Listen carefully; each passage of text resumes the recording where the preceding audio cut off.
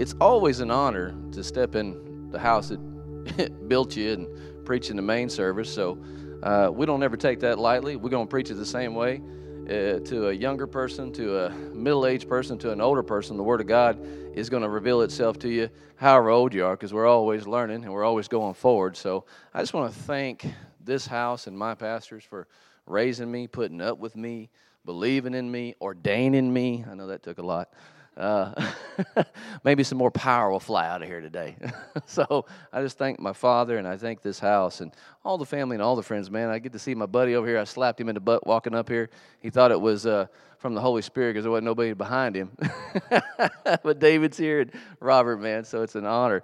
Well, as always, I give you a title, okay?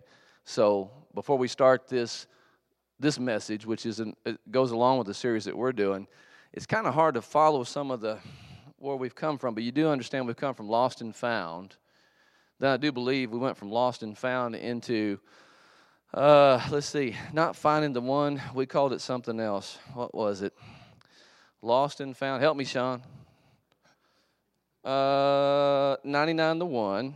He helped me with one. God needs you to God wants you. Thank you. He told me that today. And then our series is Land of the Lost. So I know we came off of Easter, and I love this because it's the beginning of forever, right? So now is the beginning of forever. Well, tonight, we're going to say it this way. Easter's over, now what? So that's what we're going to do. There it is. I knew Beck would have that ready.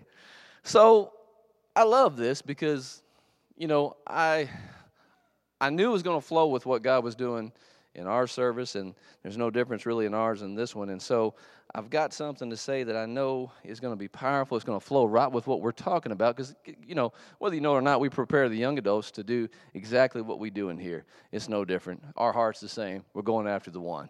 So let's talk a little bit about what I want to say before I get started really preaching. Now, I don't know if y'all know it, but we had a wonderful Easter message. I enjoyed this Easter better than I ever have, even though I got my tail handed to me by my own son in a barbecue contest. That's okay. That's what's supposed to happen, I suppose. But it was an amazing message. It was probably, in my opinion, the most powerful Easter message I've heard up to this point. But then I'm never where I was last year, so I'm growing, so it's probably going to be more powerful next year because I'm not where I was, or not then, now, whatever. You know what I mean? I'm going to be a little older, more mature, and I'll be like, hey, that means more to me now than it did then. So, I just wanted you to know something got inside of me, and I'm going to tie this together. And at the end, I'm going to wrap it all together. It's going to make a whole lot of sense. Now, how many people know there's a new pope? Oh, y'all are informed. I thought I was behind. Randy, do you know there's a new pope? Okay. See, I don't keep track of a lot of that stuff, but I'm going to tell you a little bit about him in a minute, and then I'm going to preach a little bit. I'm going to tell you something else, and we're going to wrap it all together. It's going to go into this message, but I want to look at the main scripture. This is the main, if we were talking homiletics, this is the passage we've been studying on going after the one. Let's look at Luke 15, starting with 3. We'll follow up here. Unless you got your iPhone or whatever device that has the Bible. That's cool too. Luke 15 and 3, and we're just going to talk about this because I got to put some things together first. So he spoke this parable to them, saying, "What man of you, having 100 sheep, if he loses one of them, does not leave the 99 in the wilderness and go after the one, which is lost until he finds it? And when he has found it, he lays it on his shoulders, rejoicing. And when he comes home, he calls together his friends and his neighbors, saying to them, 'Rejoice with me, for I have found my sheep, which was lost.' I say to you that likewise there will be more joy in heaven over one sinner who repents than over 99 just persons who need no repentance." That's about where we stop. Now, we've said this before. We're laying this foundation of going after the one. And it's getting in our hearts. I didn't realize this, and maybe this is just me, but I thought there was 3 parables here. In actuality, there's one parable, but 3 main consistent themes, or you could say three main things that are exactly the same. Now, I thought those were three separate parables. Does anybody else think that, or is it just me? Maybe I should read the Bible more. There's one parable. Three things that are exactly the same. And let me just tell you what they are. They're all lost. So our series is Land of the Lost. This one's now, Easter's over. Now what?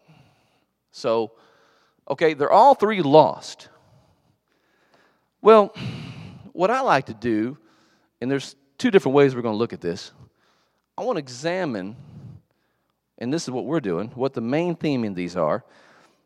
I told, and when I preach this, I want you to see the Father's heart, and I want you to see your heart. See, all three are lost. You understand the sheep. It doesn't make any sense for a shepherd to leave 99 and go after one. In the natural, it doesn't make sense, because if you count your losses, it wouldn't be that bad. In fact, if I was a mathematician, I don't know, Lee, what would that be, 1 out of 100? Is that 1%? 1%. I don't know. If I was a farmer and I lost 1%, I probably wouldn't be that mad. If I lost 10%, I might be getting a little concerned. But in the natural, it doesn't make a whole lot of sense to leave 99 that we've talked about unprotected, but they're together, and go after this one. So you got to look at this. What's the Father's heart? And then what is it that's valuable about the one? And then there's a lost coin, and then there's the prodigal son, but there's two sons in that story that he deals with. All three are lost. We're not going to spend much time there. I'll get to the rest. One thing I want you to see is the value of a man's soul in the one. I mean, it had to be valuable to leave 99. It had to be. And then the persistence of the one who went after the one that was lost to win that soul back. I mean, why is it in heaven they rejoice more over one who repents than 99 doing what they're supposed to be doing? So that's why I love being taught in this body, because a lot of what we were taught was, and my wife teaches me every day, I don't know in y'all's marriage if it's different. We have a saying in my house, you don't get stroked, you get stoked. So if I do something good, she's like, yeah, fool, you were supposed to do that. And I'm like, but every time I do it wrong, you gripe me out. When I finally do it right, I was looking for, oh, thank you, most heavenly husband. Dude, oh, come on, are you serious? That has never happened in 15 years. So, 99 that's being the body, that's doing what they're supposed to do together, and together they're stronger in numbers, I don't know that they need that. And if they did need that, I'd be a little concerned about them anyway. But I love the Father's heart in the value. You got to look at the value of the one. Why is he valuable, or it, or them? And two, the persistence of the soul winner to go after him. So we'll get to some cool things here in a minute. Look at the Father's heart in this. I do believe, and Ace preached a really good message last week, and he basically said kind of what I said. When he first got saved, he was kind of like me. He didn't like children. In fact, he said he didn't even like people. And there he is in this body with a whole bunch of people that he loves now. Now, let me tell you why he loves them now. Because the Father's heart got in his heart. The same way it did to me. Because I did not like children. And then you grow up and God gives you 11 teenagers. Because now his heart's in my heart. Either that or he's really messing with me. But no, the truth is, you got to see that. See, it takes a little time for the Father's heart to get into your heart. That's why we talked about the great commandment. It takes time. Great commission to go and do what we're supposed to do. So be thinking of that as we kind of go into this. But just so you understand, let's go to the next scripture. Make no mistake about it, folks. Jesus came here for one thing, and that was to save the lost. Absolutely. Didn't come to save the saved and the righteous. He was after the lost. So let's look at another scripture, Mark 2:17, and then we'll get into the fun stuff. Mark 2:17. When Jesus heard it, he said to them, "Those who are well have no need of a physician, but those who are sick, I did not come to call the righteous, but sinners to repentance. So he's saying, look, if you're doing good and you're well, I didn't come for you. I came for the ones who are sick, laid up in sickness or sin or disease or whatever bondage or whatever it is they need. He didn't come for the ones that are the 99 that are okay. His heart is always for the one. And it takes a little time to get that in you. So just remember, all three of those are lost. We're in the land of the lost, but it's after Easter. And, Easter's a big deal. It is in our circle for sure, because there's two big, from what we do, two big days that we celebrate. And then after Easter, it kind of seems like it's just like, where did that go?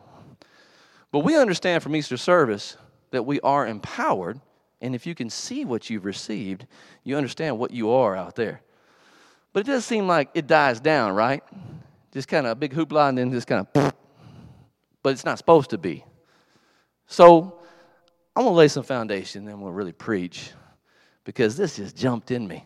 How many people know the new Pope picked a name that has never been chosen before? Pope Francis. Man, you guys, let y'all teach me this stuff. The thing about this guy is that he said something I'm going to tell you here in a minute that just jumped out at me. He was elected on the 13th of March, 2013, and he repeatedly stressed concern for the poor and others on the margins of society. And when he says others, he's talking about the outcast and the sick and well, what I love about him is he goes after and hugs and kisses all these cripples and the degenerates and the single moms that the rest of the church wouldn't touch, and he's over here talking to them, and all these cardinals are getting mad at him. But his central theme, he got to preach. It was right around Easter, man. So he gets to preach an Easter message, and I looked at it. It was almost the exact same as Pastor Birch preached. I was like, for real? What's the coincidence of that? But I didn't want to say everything he said. So his thing was hope, and it was in the resurrection. He said to go out to every house and to every family, especially where the suffering is the greatest, in hospitals and prisons. Sound like he knew what the commission was. He knew that you were supposed to visit the hospitals and the sick, visit the prisoners, don't forsake the orphans or the widows. He knew what he's supposed to do. His first day, I can't say this word, made everybody mad. He visited a youth detention center in Rome, big place where all these kids are locked up. And what he's supposed to do, being he's the Pope, is they're supposed to wash his feet. Well, he chose to change tradition, and he washed 12 inmates' feet, and he chose 2 girls. Now, that really made the Catholic Church mad. Not females, man. Anyway, I'm going to say the rest. So he broke the right, and he represented Jesus as his final act of humility to his disciples. But this dude walks a different way. And instead of traditional speech, he interacted with the crowd. He didn't go up on the top of this, what is it? But the name of the thing, I can't think of it. The balcony of something with a B. Basilica, that's the big word. Thank you. I don't look like a dummy in front of everybody. And instead of getting up on his platform and giving a speech, he went down in the crowd of 250,000 people in the square, and he interacted with them. That's when he hugged all the ones that were sick, and he stopped and he talked to the ones that nobody would look at because they're over there in the dark corner smoking cigarettes and doing some other stuff. And then he's supposed to get up on his platform, and he's supposed to do something to the cardinals. Well, number one, this dude didn't even wear the robe that they gave him that was adorned. He wore regular clothes. And not only that, Josh, the dude didn't get up on the platform. He stood eye to eye with them and talked to them like real people. And they got mad at him because he didn't elevate himself. The Pope, he's supposed to have the do-goods, the threads, man. And he didn't allow him to wash his feet. He will not live in the luxurious apartment in that Vatican. Thank you. I didn't know. But the main thing is this. Now catch this. You thought I just threw all this in there because I didn't have a sermon to preach. This is what I saw 2 weeks ago, or maybe 3, when my son was having a surgery on TV, and I was like, no way. got on my phone and texted the pastor. He told his priest, and I tell you this, he said, you go look for the lost sheep. He said, and he added, when you come back, you better smell like those sheep. Now pause. Selah. You go and get off your butt, cardinals and bishops and on down the line, and you go after them lost sheep. This is the first thing he said on TV. I'm sitting there watching it. He says, and when you return, you better smell like a lost sheep. So I guess that means he was saying, dust off whatever you ain't been doing and go into some places, and this is the way he put it, amid the people in the muck of life. Muck of life. I think that's an undesirable place where people hang out. Where'd you go today? Oh, I was hanging out in the muck. Well, who was there? Well, a bunch of degenerates. My dad always called them unscrupulous characters. Reminds me when I went with my buddies. I used to talk about this. We followed one of our friends. He's a Christian musician, but we followed him everywhere, dude. Oh, Lord. Some places you just wouldn't think to go. And one time I opened the door, and it was this blacked out. And now I think about it, it was a creepy place. It was all blacked out. It was a metal building. Nobody was around it. 2 cop cars were outside. Dude was getting arrested. I opened the door. I'm looking in through the smoke. Is there so-and-so here? And yeah, he's on stage. He said, when I opened the door, he was like, oh. He thought, he looked at you, man. There was dudes on the couches over here, dudes over here. They're all in black doing some things that they were just closer to God. They were higher than most people. Okay. I was like, hey, y'all seen a so-and-so? Yeah, man. I looked at us. Oh, that's the muck. Well, I didn't freak out. Ah! The name of Jesus. I went in there and sat down and watched him play. It was amazing. The dude can play, right, Ace? And they didn't know that he was actually singing Christian lyrics, but it was so hard and heavy music. They were just like, keep on smoking, baby. The word can penetrate anything. So, this dude is the first non-European pope of modern era, the first Jesuit. I don't know much about the Jesuit order other than they're a little bit more charismatic like us. And he's the first to assume the name of St. Francis, which was about humility. He has a hallmark of humility. Now, I'm going to attach some words to what I'm going to tell you that his attributes are. You think about that, and then I'll preach. He has a hallmark of humility and simplicity. There's something, this is what was quoted, there is something wonderfully new about him. God told me he's attractive to the world. There's something wonderfully new. And I'll give you some background here in a minute how statistically bad the Catholic Church has been doing lately. Dude, is that my water? Whew. Thank the Lord. It's going down my shirt. If I have a big wet spot on me, it's because I just spilled this water. Okay. Here's his quote that he put on a webpage. Have the courage to walk in the presence of the Lord, with the cross of the Lord, to build the church on the blood of the Lord, which is shed on the cross, and to profess the one glory that Christ crucified. I put down, that sounds like a statement of faith. Did y'all get anything different than we hear here? Have your statement of faith intact. Know salvation, repentance, and how the Holy Ghost is just a normal operation, and how to hear Him and use Him every day. That's a statement of faith. He said, Christ has conquered evil fully and definitively, but it's up to us to welcome this victory into our lives in the realities of history and society. I said, that reminds me of our victory series, that we have victory because He overcome. And we have the faith in the fact that He did. Now, these guys chuckle at him. He heard all this laughter was reported down the hall. St. Peter's Square, after he concluded the gathering by saying, thank you, have a great lunch. Everybody bust out laughing. He didn't say anything religious. He didn't do anything out of the ordinary. He's got humor. And I remember this last sermon, that pastor just said something I had never heard before. Now, I know Jesus showed up to Mary Magdalene. I know he showed up to the two walking down the road. I know he then showed up to the disciples. But I didn't know that when he went up in the upper room, he said, hey, Thomas, look up, dude. See this? That's a hole. Go ahead and touch it. Everybody didn't say nothing.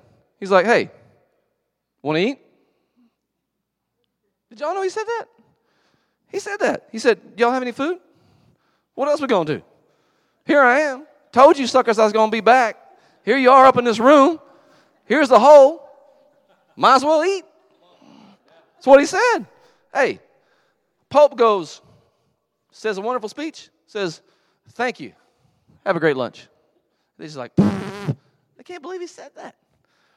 So this dude tweeted. The Pope tweeted.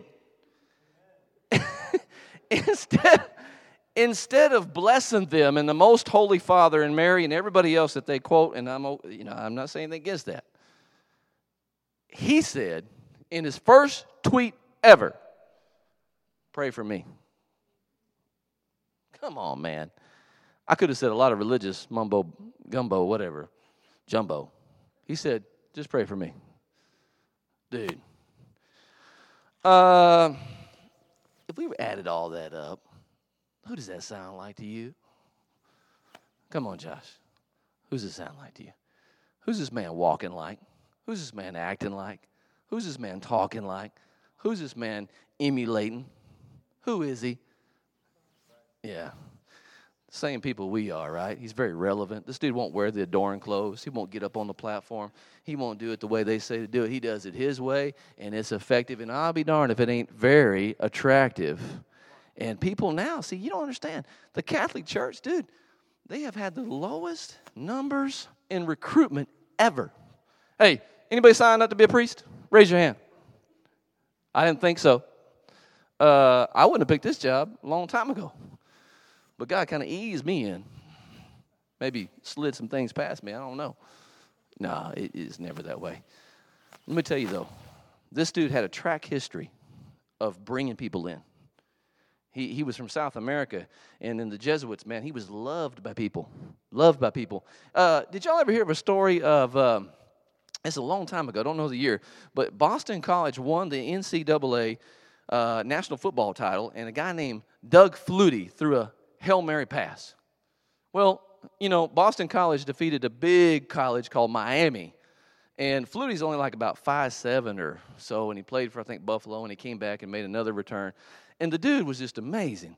But he literally just flung it like Danny White used to, or Roger, and they won the game. But I didn't know it was a Catholic school. And all of a sudden, recruitments went up like crazy after he did that, kind of like Johnny Manziel winning the Heisman. Kerrville's going to get some recruitments. A&M's going to get some recruitments, and so was Tyler, where I'm from, because he was originally from Tyler. Just because the dude's notoriety, just because the dude's name, and all the stuff that's associated with him. So they called it the Flutie effect, because they went up a little bit, but then the Catholic Church has been dying. Does anybody know the number one? Caleb, you can't answer this because I know you're going to cheat. You know this by heart. Statistically, what's the number one rising head of all of them, if you want to say this, religion or group of people? Let's put it that way. Islam's up there, but the number one fastest growing one is atheism. Atheists and agnostics. He remembers this because I didn't preach it one time. I wonder why. But now this dude showed up, this Pope, and people are like, today I turned on the news, and a lady that had left the Catholic Church that went to a non-denominational, she said she was almost giving up on everything. And now, the way this dude walks, the way this dude talks, what this dude is doing is giving them a resurgency that they've never had before. And he's changing everything. He's changing everything about it. Because he's the Pope, he can. Now I'm just going to throw some facts out to you about sheep. We are talking about the lost sheep. Now, I didn't know this, and I don't know if you did, but sheep are pretty funny creatures, animals. They flee. They do never fight. So I can see that. They band together. Their strength are in their numbers. But I didn't know they had best friends. The sheep are pretty close to one another. Kind of like a body, members. They can remember 50 faces up to 2 years. So they're pretty much acquainted with, I guess, each other and their shepherds. 50 faces up to 2 years. So what I'm getting is they're connected intimately through relationship with their shepherd. And it's crazy. They said that my wife was telling me this one thing. This guy can call them, the shepherds actually named them, different individual names. Bob, hey, man, you get lagging a little bit. Come over here, man. And honestly, she said they can call him by name, and Bob will come out of the crowd. What's up? Hey, man, you need to kind of get along a little bit more. You're getting behind. The sheep will actually come to him. I was like, nah, come on. They remember unpleasant experiences. They have very, very candid memory. So what that means is if they're lost, they're feeling all the emotions. They're feeling everything. They remember when shepherd said, Bob, get your butt in the front instead of the back. And they remember the relationship they had with the shepherd. And then they go through the experiences because they remember everything while they're lost. They feel is what it was saying. They miss this shepherd. I didn't know they never walk a straight line. They always turn. And they got 180 or it's even more than 180, I think. It's not 360, but it's an incredible span because they're always doing this. Looking who's coming. But I didn't know they never walk a straight line. I was kind of like, I wonder what they're going to be thinking I'm saying when I'm talking about these sheep and we're the body. And I'm not talking about us, folks. They have excellent hearing with poor vision. They hear everything. But I guess that's why they're always looking behind them because they can't see a blooming thing. Is that a wolf? What do you think, Bob? Okay. They have an amazing pain tolerance, but they will never show weakness because they don't know if a wolf's looking. I'm like, man, tell me y'all didn't know this. Y'all didn't know this, right? Okay, because I didn't know any of it. Okay. That was cool. So, when you think about this guy and you think about this new pope and you think about now it's after Easter and you think about all these things that I've put together, we're going to put it all together now because if you could see yourself like I am throwing out this example of this guy, well, I'll just tell you this. We talked before, you have a ministry of reconciliation. You have been called to go and preach to the one. And you have the empowerment of Christ Almighty who died and then said to you, now I send the helper. Now I'm on the inside of you. And everything I did, you will do and even greater. And you don't have to worry about nothing. You have empowerment from Easter. And instead of letting that die down and everybody's just like, what happened to Easter? You got to find yourself in these stories. And you got to learn why it's the heart of this Father to go after the one, like we're saying. See, back to our main. Let's look at this bet. Go to Luke 15:4, and we'll really start preaching. Let's look at Jesus. This is the guy that eats and receives sinners and publicans. Public figures, I don't know. They always say tax collectors are sinners. Taylor educated me a long time ago. I am a preparer. So he's not in the category of the sinner of the tax collector. He's in the preparer category, which I guess is on the good side. Especially if you get a big return, you love him. If not, then he might be a sinner. Jesus receives sinners and eats with them. What man of you, wait, did I say that right? 15:4. Oh, I might have given you the wrong scripture. I did. It's the second one, Beck. It's the other one. What manner of man receives sinners and eats with them? And not only that, he makes the scribes and Pharisees mad and angry. Did I give y'all the wrong scripture? I might have. It's up at the very beginning of it, maybe 15:1 or 2. But we don't have to go there. It's okay. See, this man receives sinners and eats with them. He made the scribes and Pharisees mad and angry. They complained. See, what I want you to see in this and all that I've laid out is these guys, these religious figures, were so stuck in the Old Testament. They were so stuck in religiosity and legalism. They couldn't receive this. In fact, the Old Testament was so embedded in them that they remembered Psalm 1:1. Blessed is the man who walks not in the counsel of the ungodly, nor stands in the path or paths of sinners, nor sits in the seat of the scornful. See, Old Testament taught them to stay away from the sinful nature of a person, but then they skipped a few psalms that said, receive them back to righteousness and have the heart to win them, that David said. They were real religious, like we used in the example of the Pope and what he's changing as far as the traditions. But the New Testament, you understand, when we preached this foundation and we preached all about 99 and 1, land of the lost, and everything we talked about, you have to have the Great Commandment and the Great Commission themed and intertwined inside of you. And it takes time. It takes time to get the Father's heart for this thing. But to go after the one and leave the 99, let me just tell you this. I love what he said. I'm going to say it one more time. This is what he told he told his cardinals and he told his priest. Go look for the lost sheep. I think this is like his first week. And he said to them, he added this, but when you come back, you better smell like those sheep.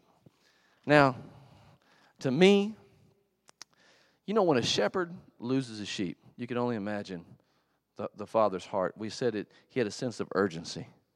What was so valuable about that sheep? But you know, when he left, he didn't know where that sheep ran off to. Heck, if I lose my kid, I don't know where they're at. I lost one a day. I thought he was at a track meet. Track's over.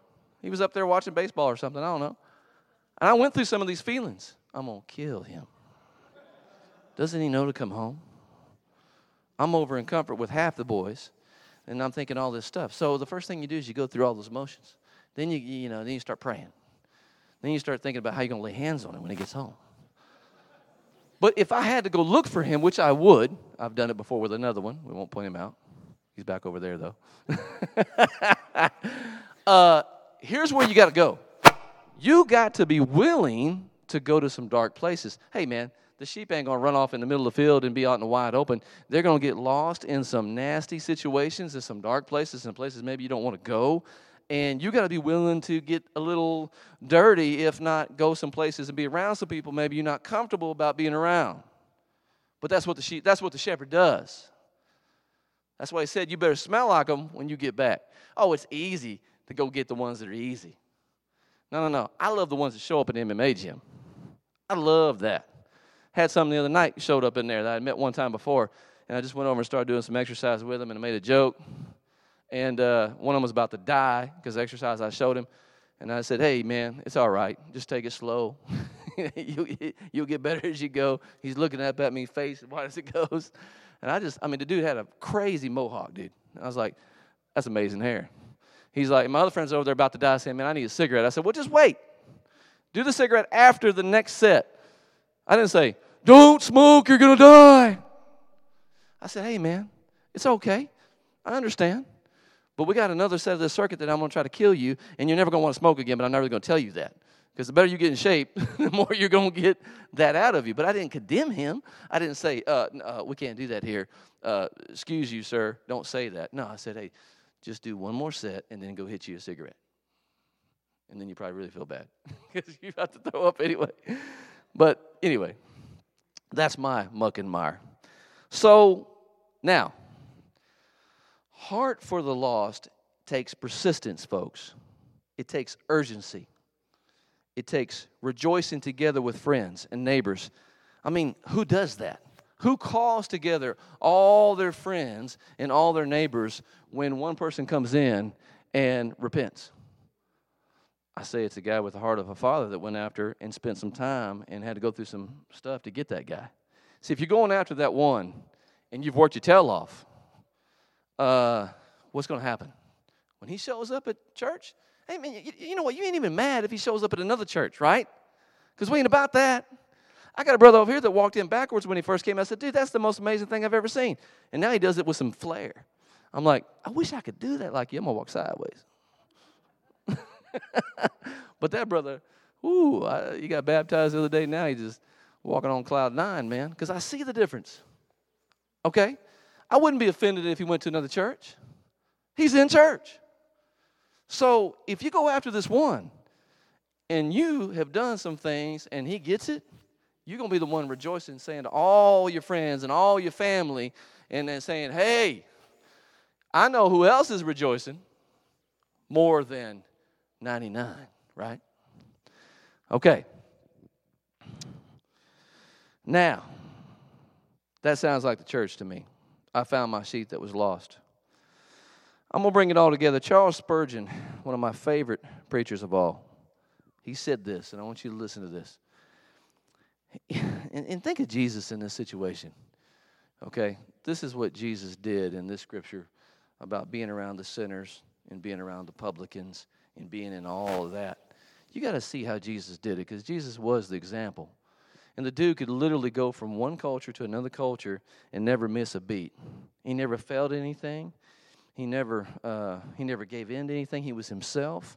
In so many ways, the new pope emulates a lot of the things I think we should be. Very relevant guy, very down to earth, very humble, and yet very attractive, but very powerful. And walks in love and walks in humility. Okay, Spurgeon said, he took pains to put himself where he could come into communication with them. Jesus put himself in a position in the muck and the mire because he knew they were lost. Make no mistake, he came for what? The lost. He came for the lost, right? Okay. But he exhibited such kindness and towards them in the crowds that they drew near him. Now, this is what's funny. I like the way Spurgeon says it. It's so powerful, but you know what he said? He said, it must have been a strange-looking assembly, disreputable, rabble.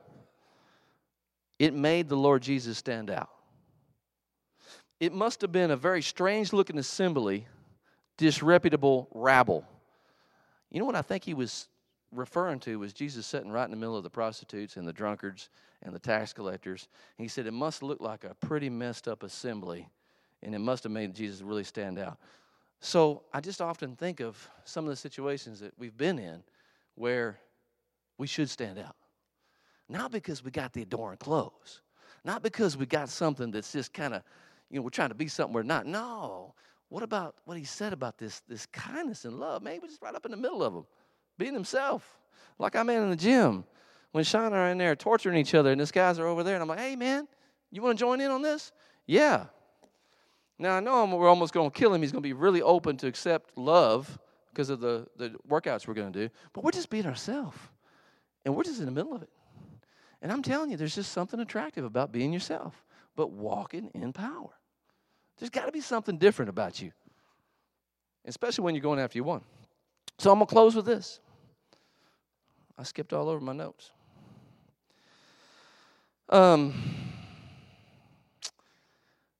If y'all ever seen the movie Jerry Maguire? I haven't seen that in years, and all of a sudden I'm in my prayer closet, which is my bathtub.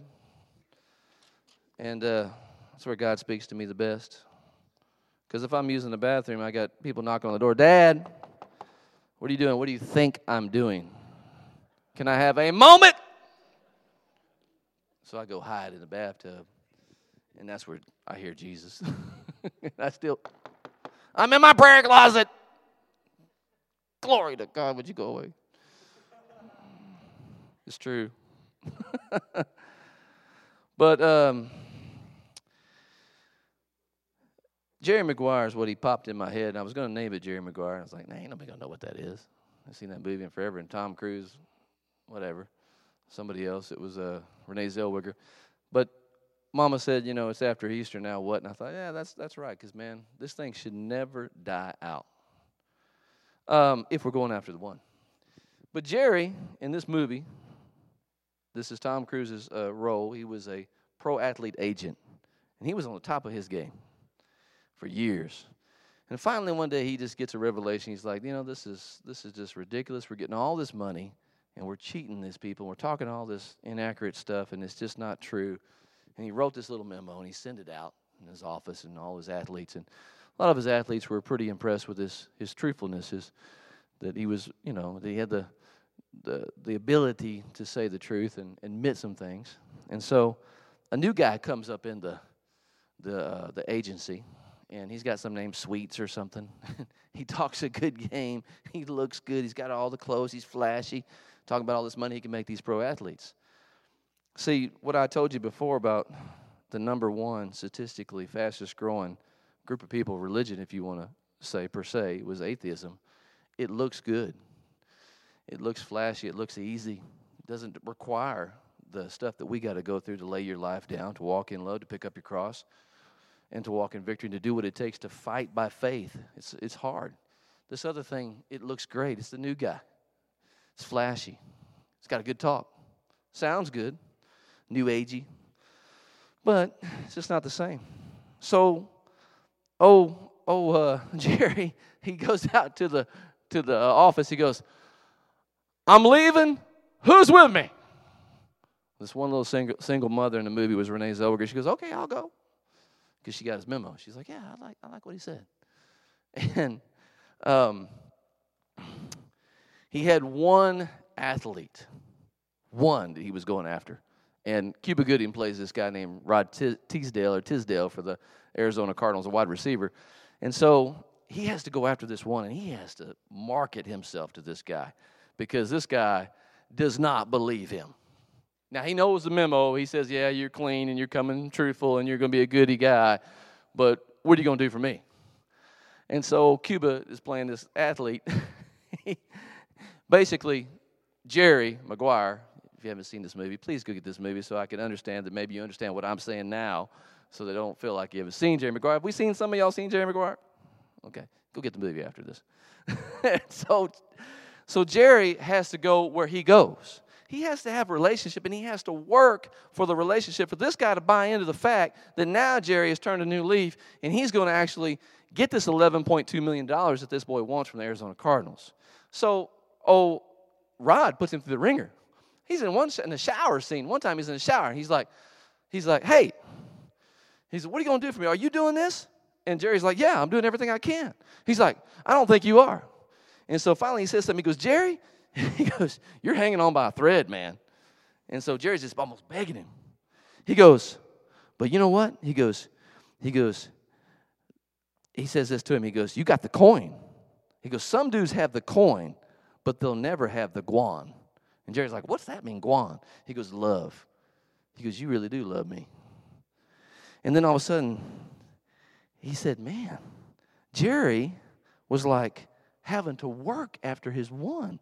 He had to go to his house. One night on the phone, Rod called up Jerry, and he said, show me the money, Jerry. And Jerry was like, and Rod was just being himself in his house, all of his family in there cooking fried chicken in the kitchen with his shirt off. He's like, show me the money, Jerry. Come on up here, Matt. Well, I want to tell you what he was saying. Now, Jerry was white. He didn't have any kind of, not that Matthew's white. I ain't picking on Matthew. He is white. But he said, show me the money. He said, now I want to hear you say it. Say it. Show me the money. He says, you didn't say it right. Say it again. Show me the money, Jerry. Show me the money, Jerry. No, I'm Rod, man. Okay. You're Jerry. You got to say, I am Rod, the athlete. You are Jerry. And I want you to prove to me, show me the money. Show me the money. And he made him say it over and over again. He had to be convinced that this man was going to represent him, and he had to have his heart, and he said, show me the money. Now, hold on now. The reason I brought up Matt up here, because Matt looks good in these clothes. Does Matt not look different, man? He has got the goods. All right. What he was saying was, show me the goods. I got to see that you are who you say you are. Thank you, Matt. And that man is who he says he is. I see it every time I come into church. I see the passion on him. Everywhere I see him, it's the same. I don't think he could fake being something else because that's just who he is. He said, show me the money. He wanted to see the goods. He wanted to see if this thing was real because he's going to make him work because he's the one. He's making Jerry work for him. He wants $11.2 million. Now, Jerry's co-workers, man, they're touched by his honesty. Rod tests his resolve in everything, through the conversations, through everything. He had to go through him and develop a relationship wherever he went. He had to hang out with the family, had to go watch him practice, had to watch him at a combine, and then all of a sudden he's watching him play for his first game against the Dallas Cowboys. Now, how many people know the Dallas Cowboys are God's favorite team? Y'all better say yes and amen because I'm preaching. Now, he goes up in the end zone, catches this big old play, comes down, and this guy crushes him. Maybe it's Jenkins. Mike Jenkins, maybe it was a new guy, I don't know. Sensabaugh, somebody hit him. And Jerry didn't think he was going to get up. Oh, Lord, my one is dead. My career, I'm never going to get another guy. He's got this new kid out of NCAA, supposed to be a hot quarterback, watching all this, trying to believe that Jerry is who he says. All of a sudden, Rod pops up, and they win the game. Jerry goes over, he hugs Rod, and they embrace. And all these teammates are watching Rod Tisdale and this agent on the field weeping, holding each other. And all of a sudden they go up to Jerry and they say, hey, man, I got that memo. Man, I see what you've done for Rod. And, dude, I believe it now. Can I sign with you? Can you be my agent? And so from a business relationship to a close personal one, Rod gets $11.2 million at the end. I just ruined the whole movie for everybody. Jerry goes home and marries the girl, Renee Zellweger, and he picks up several other athletes when they saw him. That's it, folks. I don't know what else to say. Easter is over, so what's next? Well, you're going to have to work for your one. You're going to have to walk in a different way. You're going to have to go through some muck and mire in some places that, I don't know, man, if you feel comfortable. Walk in backwards, man. That's what my brother does over here. Walk sideways. Walk a different way, but be yourself. Walk in the power and not your own ability because God gave it to you. And he will tell you and you will hear him on how to be relevant and what to say, when to say, and what to do, when to do. Don't try to make it happen. But, dude, I mean, if you ever want to get an illustration like Jerry, he had to work after his one. But, dude, people were watching that. People saw what he did for this dude. He had to scream, show me the money. Show me the money. All he wanted to do was see the goods. All he wanted to do was believe in Jerry. And Jerry got him. It took a little while, though. It wasn't easy. But he did get him. He won him. And then, man, when he got him, he got a whole lot of other people watching. And that's the way it is in church, folks. Jesus came for the lost. And now he's in us. And we're going to do the same thing. Not just one day a year, but every day. So go in that power. Go in that revelation. I mean, we're not done yet. We're going to lay some more foundation on this thing. And it'll get more creative as we go. But that's what God gave me. And so I thank this house. And I thank God that I get to do what I get to do because I love going out there and just being me. And I don't say much about who I am unless they ask something. And if it's right, I'll say what's right at the right time. If not, I'll just be me. And train them till they almost fall over. And then if they die, I'll raise them back to life. Because I'm breathing hard pretty bad too. Let's go ahead and close it out. I thank you. Father, I just thank you right now in the name of Jesus that your power is in us. That's what you did when you accomplished it on the cross. You finished everything. Every promise is yes and amen, and everything is available to us every single day because you're inside of us. And I thank you that you're creative. And I thank you that you give us the power to walk the way that we have to walk in any kind of revelation or just, we don't have to adorn ourselves. We just have to be you. And you live inside of us. And you got that love of the Father's heart on the inside of us. So we can understand the urgency and we can understand the value of a person and see past all the other stuff and look in their heart. So, Father, I thank you for that. I thank you for this word going deep. And if you believe it, say amen.